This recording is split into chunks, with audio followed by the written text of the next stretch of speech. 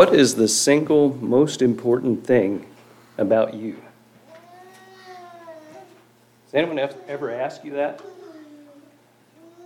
Darren, I have a hint. It's not that you're engaged, although that's exciting. What is the single most important thing about you? Thank you, Brandon. I see I forgot my mic. I'd like to think about that question this morning. As we turn again to 2 Kings, in the news, we regularly read of tension between Syria and Israel. This is nothing new, and I was reminded of that when I was reading in 2 Kings recently. 2 Kings records not only tension, but open hostilities and all-out war between Syria and Israel. For over 150 years, the Syrians were an ongoing threat to northern Israel. They would do systematic raids into Israel, and carry away anything valuable, and capture Israelites to be their slaves. In fact, Israel's king Ahab was killed fighting the Syrians. I'm turning this morning to 2 Kings chapter 5. And as we look at this familiar passage, this familiar story, I'd like to think about what is the single most important thing about you. I've been struck in studying 2 Kings about, I've been noticing how the people who lived several thousand years ago, how they have the same tendencies you and I do today.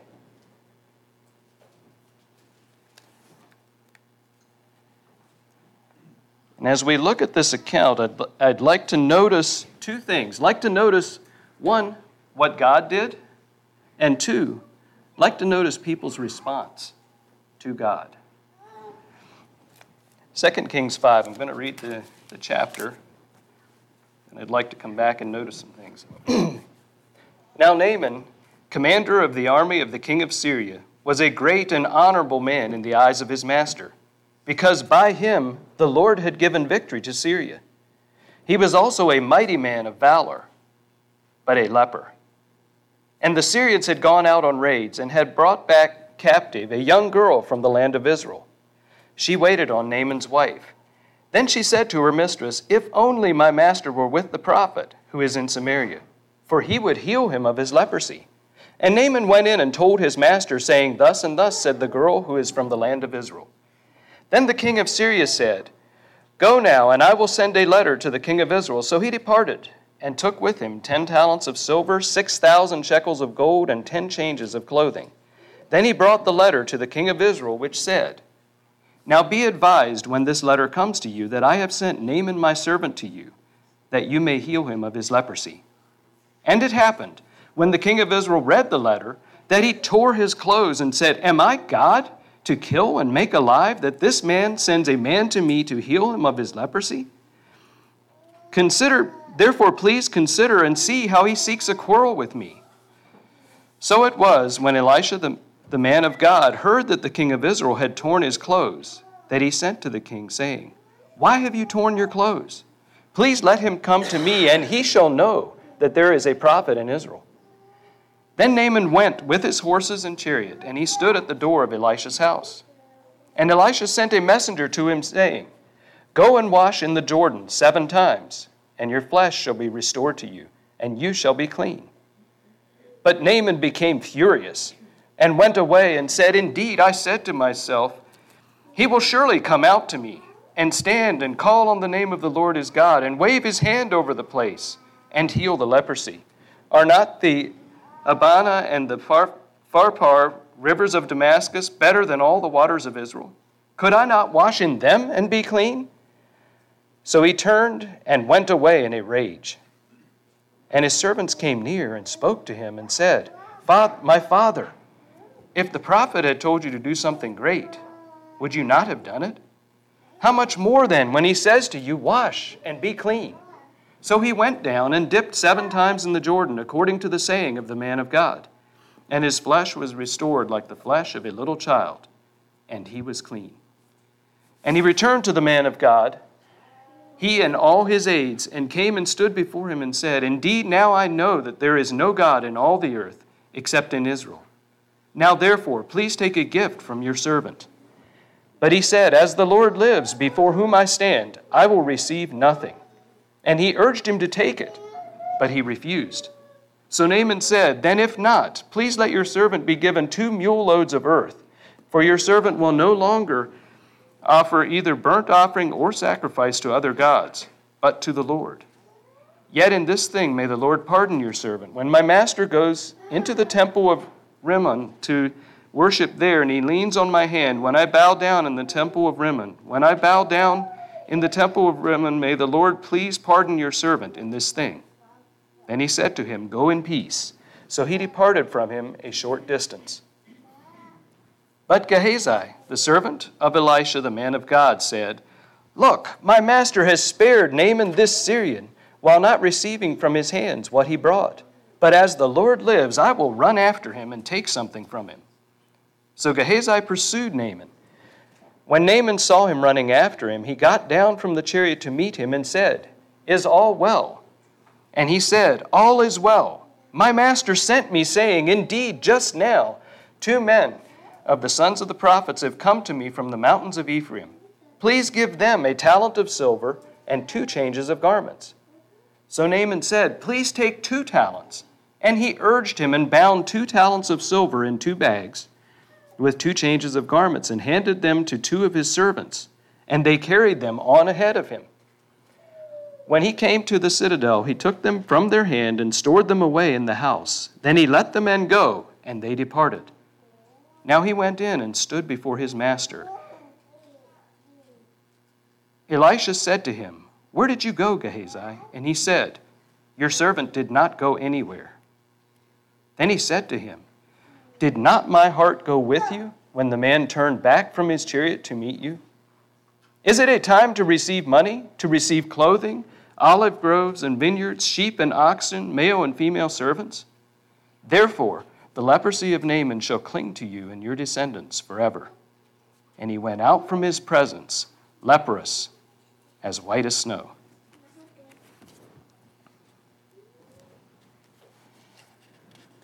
It's quite a story. And Israel's historian recorded this, recorded what God did, and recorded people's responses to God. And it's for our benefit. I'd like to notice a couple things here. Naaman is he's second only to the king of Syria, and he's a mighty warrior. Notice that it's the Lord who gave him victory, because of Israel had turned their backs on God as a nation. There were still those who were faithful, but as a whole, they had turned their backs on God and were worshiping idols.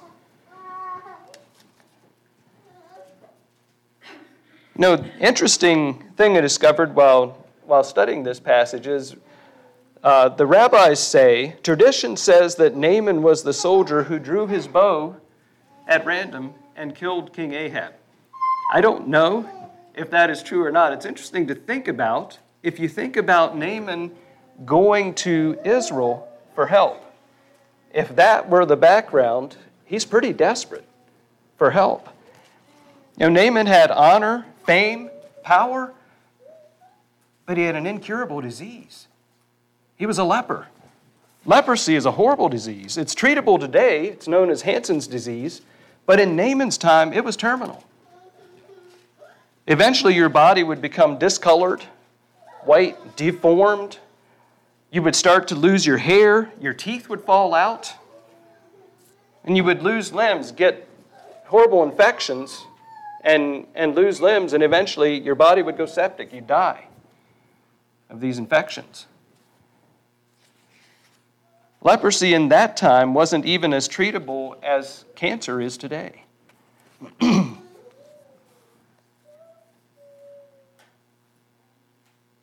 So here's a man who has everything you could imagine, everything you'd want, except his health.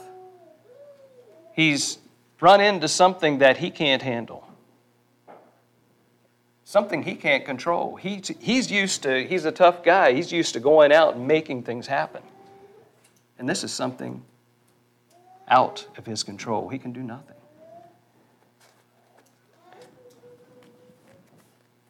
I'm going to move on for the moment to the Israeli slave girl that's in Naaman's house, caring for his wife.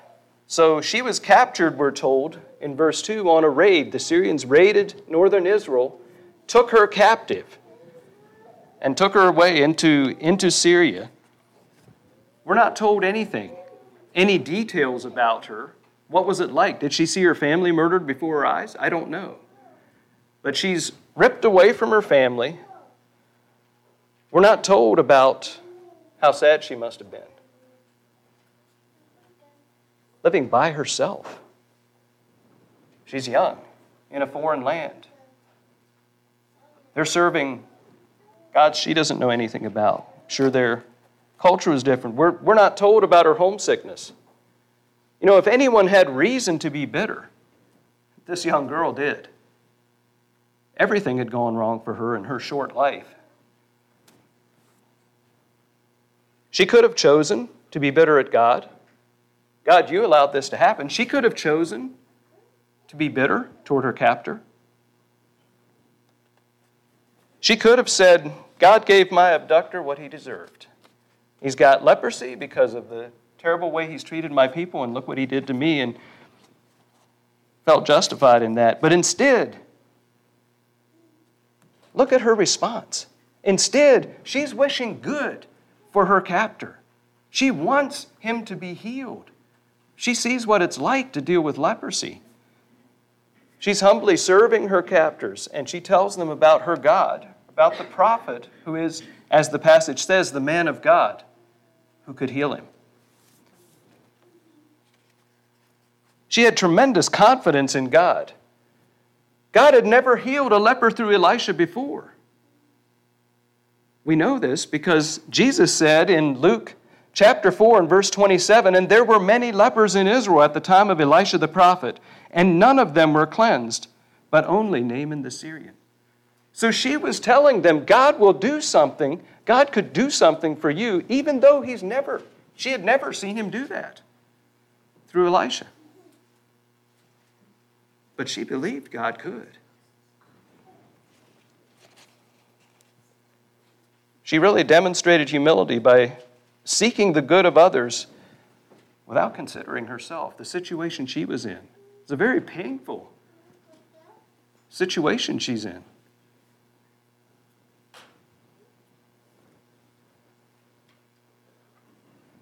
Let's move on and notice in verses 5 to 7, the king of Israel. King of Israel at this time is Jehoram. He is Ahab's youngest son. And in 2 Kings chapter 3, verses 1 to 3, the writer gives a summary of Jehoram's reign, and the summary is, and he did evil in the sight of the Lord. He's a wicked man. And so here comes Naaman. He's desperate for a cure, and he's willing to take a letter from his king and go to Jehoram, whose father he may have killed, asking help. Even from him. You know, the things that the gold and silver that Naaman brought, someone has estimated the combined value of gold and silver in today's money was over $2.7 million. So he didn't come with small gifts, but he came prepared to pay for healing. The king of Israel had seen God do miracles through Elisha. R.D. Culver said, if ever a Jewish king were witness to miracles enough to encourage faith, Jehoram was he. But Jehoram doesn't consider God as a solution to his problem. His focus is only on himself. Look what this guy's doing. He's picking a fight with me. He panics. He doesn't even see God's prophet. He doesn't see God as a solution to his problem. He doesn't look to him for help. His focus is right here, on himself. It's all about him.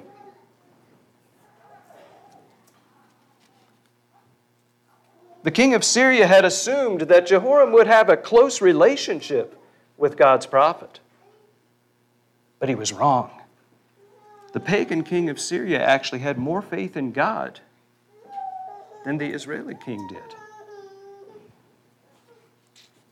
He was willing to look to him for help.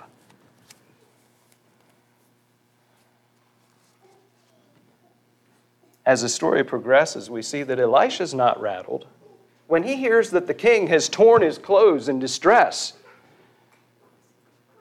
he says, "Why are you tearing your clothes? Send him to me, and he will know that God has a prophet in Israel." He's confident that God can act. Here is someone seeking help from God. And Elisha's not shook up. He knows God. So Naaman shows up at his house.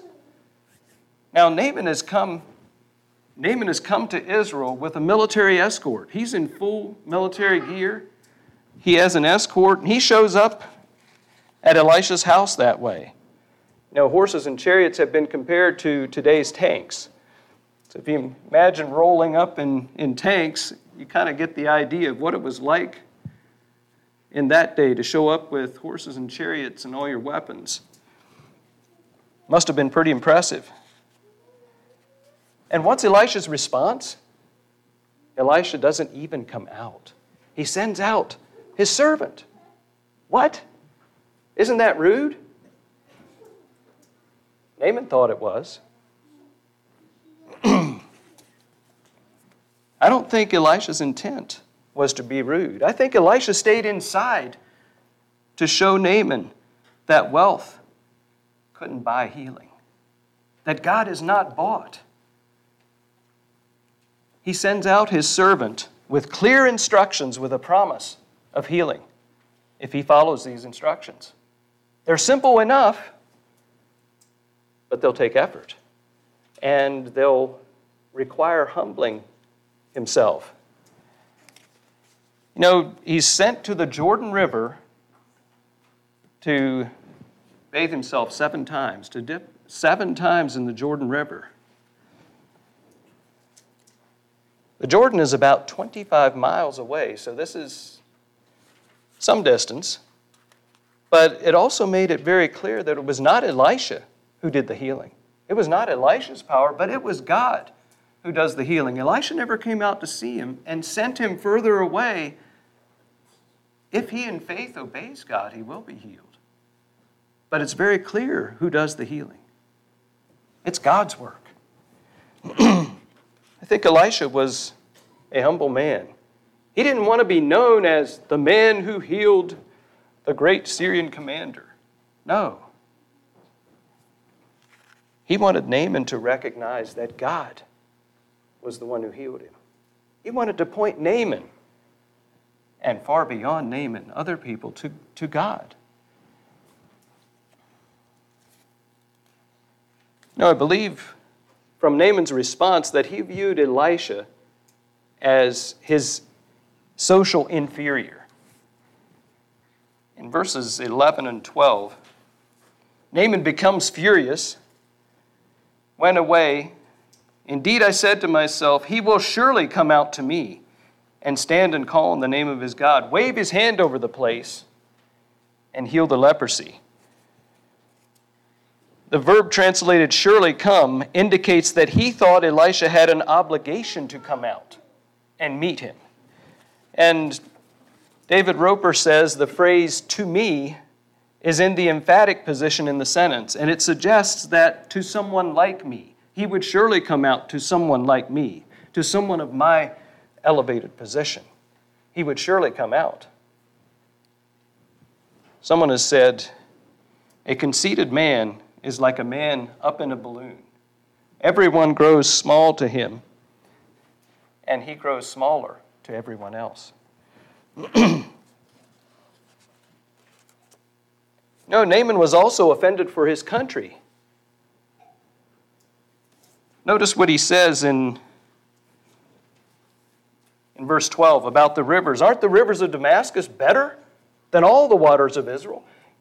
Do you know that the rivers in Syria are still known today? The Syrians are very proud of their rivers. Clear, cold water from snowmelt in the mountains. They're known for their rivers. And the Jordan, if you've seen the Jordan River is not an impressive stream. It tends to be muddy and small, and it's not much to look at. So not only Naaman was offended for his country, he felt he'd been insulted by an inferior, and he found it humiliating to wash in a muddy little river like the Jordan. It was beneath him. Verse 13 is so interesting. His servants are more objective than Naaman is. And they come to him respectfully, "My father, if the prophet had asked you to do something difficult, wouldn't you do it?" Well, of course he would. Naaman would have been glad to do difficult things.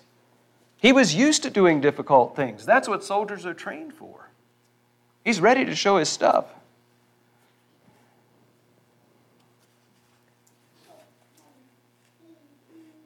But pride stood in the way. Anger can be a sign of injured pride. Charles Spurgeon said, Naaman had to get past two enemies to obey: proud self and evil questioning. You and I face the same enemies today: proud self and evil questioning. Evil questioning says, why can't I bathe in a Syrian river? Why do I have to do it the way God said? Evil questioning says, why 7 times? Why not 1? Surely God could heal with 1, or why not 5? Or anything but what God said.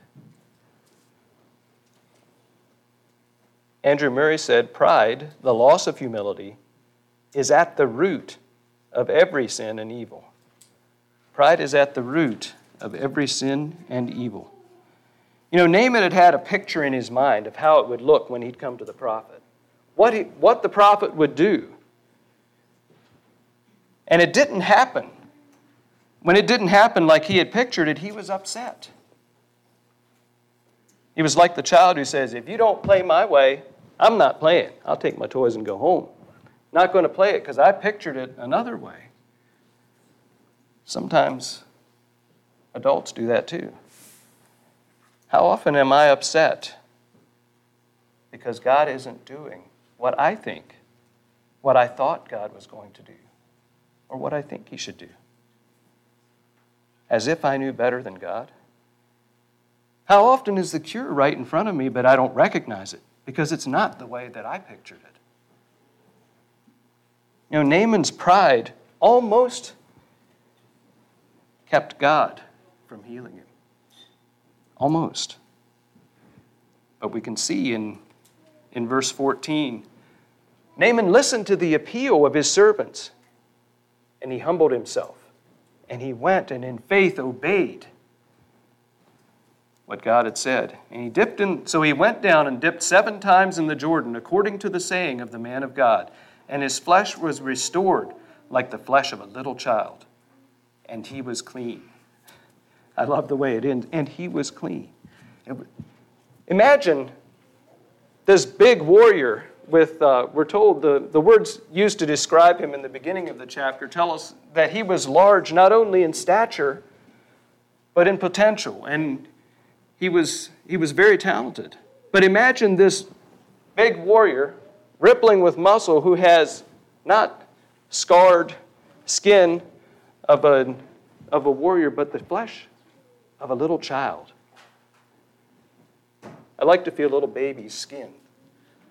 It's so clear and soft, and it was new. As the verse says, he was clean. Naaman humbled himself and he obeyed. 1 Peter 5:5 says, God resists the proud, but he gives grace to the humble. Am I humble enough to accept advice like Naaman did and change direction when a brother or sister points out a blind spot that I have?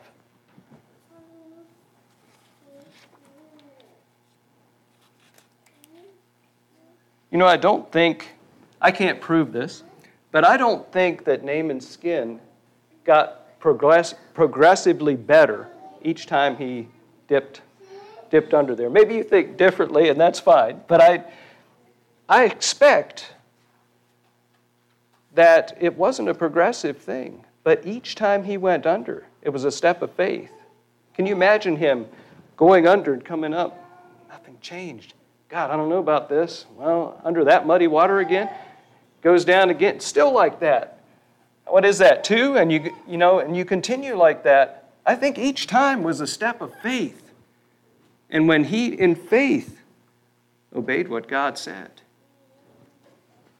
he was healed. He was clean. Naaman's condition was hopeless from a human perspective. But when he humbled himself and in faith obeyed God's word, he was cleansed. 1 John 1:9 says, if we confess our sins, he is faithful and just to forgive us our sins and to cleanse us from all unrighteousness.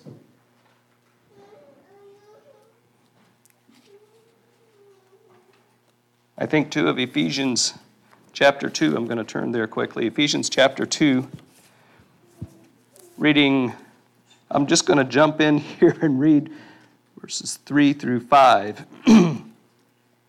We all once conducted ourselves in the lust of our flesh, fulfilling the desire of the flesh and of the mind, and were by nature children of wrath, just as others.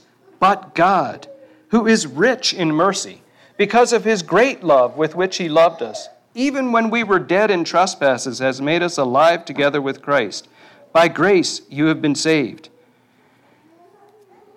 I'm going to stop there. There's a very long sentence that continues on.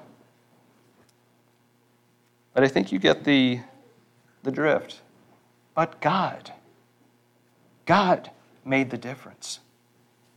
Even when we were dead in trespasses and sins. When we turn to him in humility and confess our sins, we are cleansed just as surely as Naaman's skin was cleansed. He was healed from leprosy.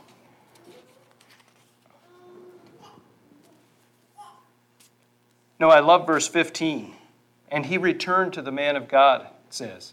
And he returned 25 miles back. He went back to say thank you and to recognize God's work. Recognize what God did. Notice what he says. He returned to the man of God, he and all his aides, and came and stood before him. And he said, indeed, now I know that there is no God in all the earth except in Israel.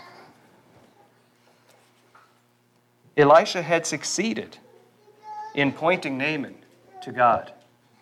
Naaman got it. He knew where his healing came from. He knew he was beyond hope. And he knew what he had received. He recognized that, and he wanted to worship no one but God the remainder of his life. Hence he asked for soil to take back to build an altar. Next he wants to give please accept a gift. Notice from who? From your servant. This is the man, he's talking to the man he viewed as his social inferior. And he says, please accept a gift from your servant. You serve the Most High God who healed me. And I am your servant.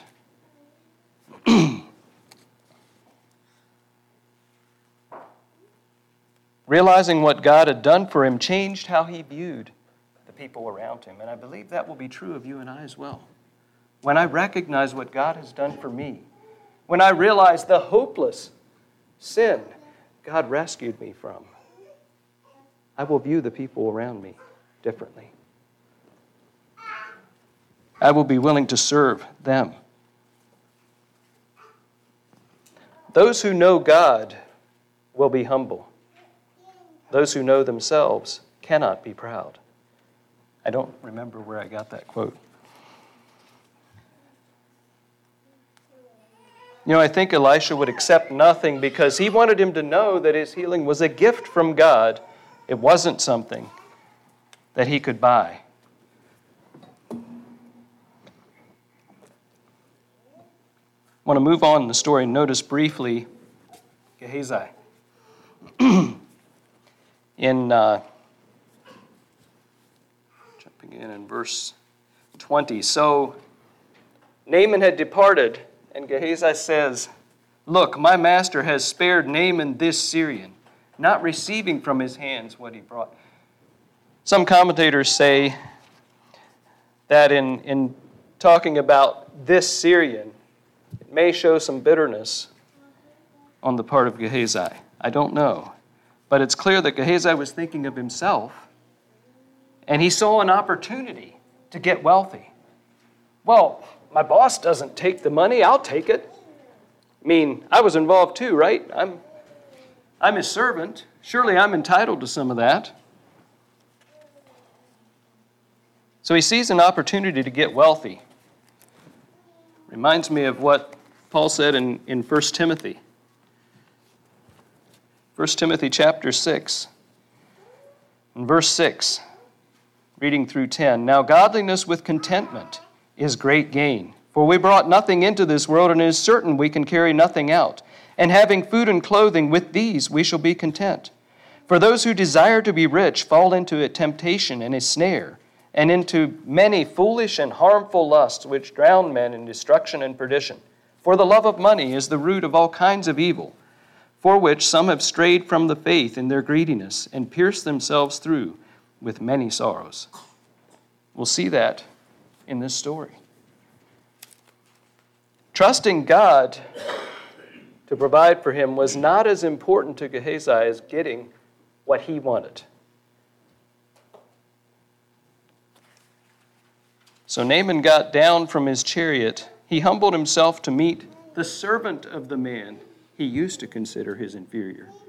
But he gets down and meets him and gives him twice what he asked for. Gehazi is willing to lie to get what he wants, instead of being content with what he has, with God's provision for him as Elisha's servant.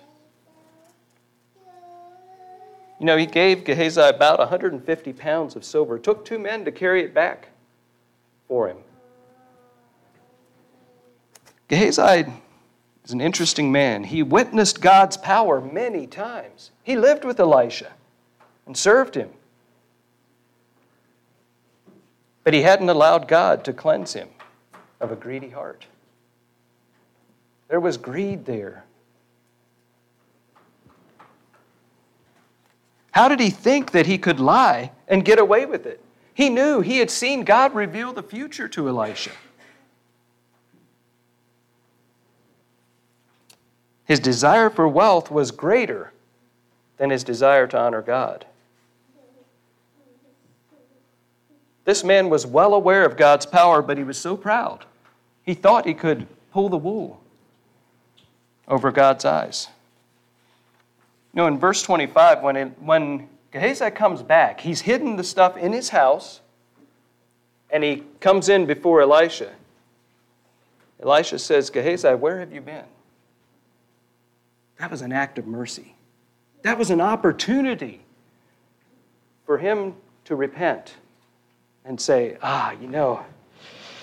Elisha just did something really stupid. I went after him and I stopped him. And to repent. But he didn't. Instead, he lies again and says, "Your servant went nowhere." But he discovers he can't pull the wool over God's eyes, because God showed Elisha not only where Gehazi had been, but also what he intended to do with the money that he got.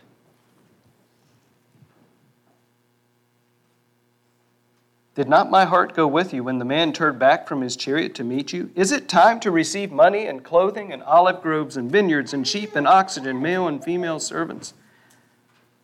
It's not time for that.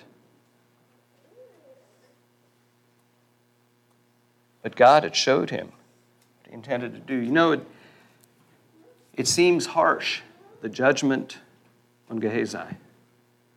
But I think we have to realize,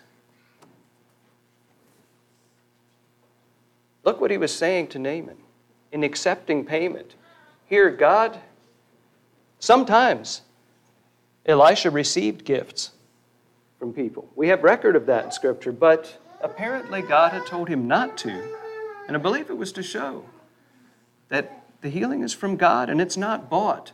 Naaman was used to Syrian prophets accepting gifts for their services. For what they did, you paid them big bucks. And God was different. And so he told them to take nothing. And Elisha was messing up that message. In his greed, not Elisha, I'm sorry, Gehazi, in his greed, was willing to go back and take something. You know, I'm fascinated with the people's response to God in this account. Let me summarize briefly. So you've got Naaman, the big, tough, brave man who's a skillful warrior. He faced a disease he couldn't conquer, and in desperation, he humbles himself in faith, obeys God, and he's healed. He's cured of an incurable disease. You have the young slave girl who's ripped away from her family, a slave in a foreign land. She chose not to become bitter about her painful circumstances. Instead, she retained her confidence in God and wanted good for her captors. Her confidence was not disappointed. God worked through her. Look what happened to Naaman because of her confidence in God. Could she have known? In that obscure place, could she have known how God would work through her? I doubt it.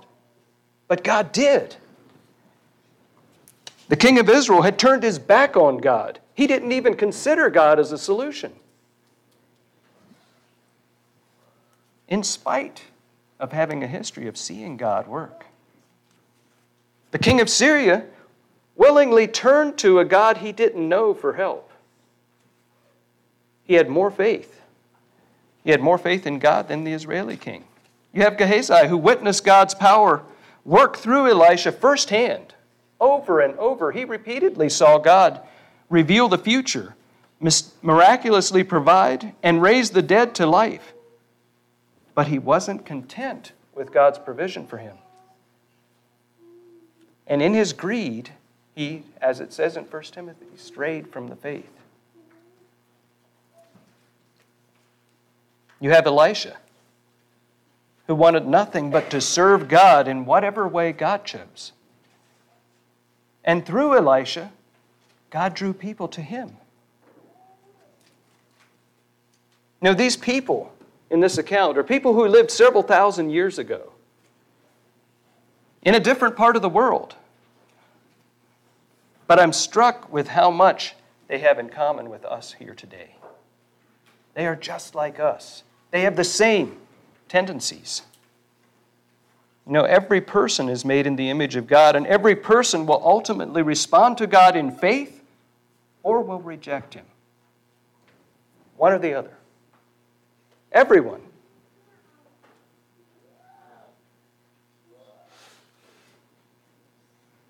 My title for this sermon, and the question I want to leave with you, is what is my heart's response to God?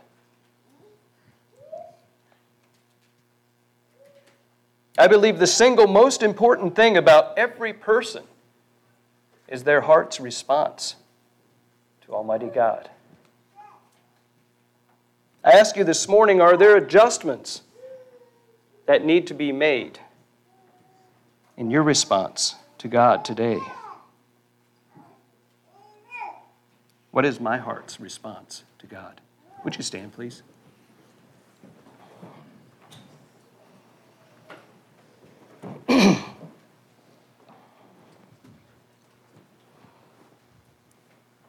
Lord, we come to you this morning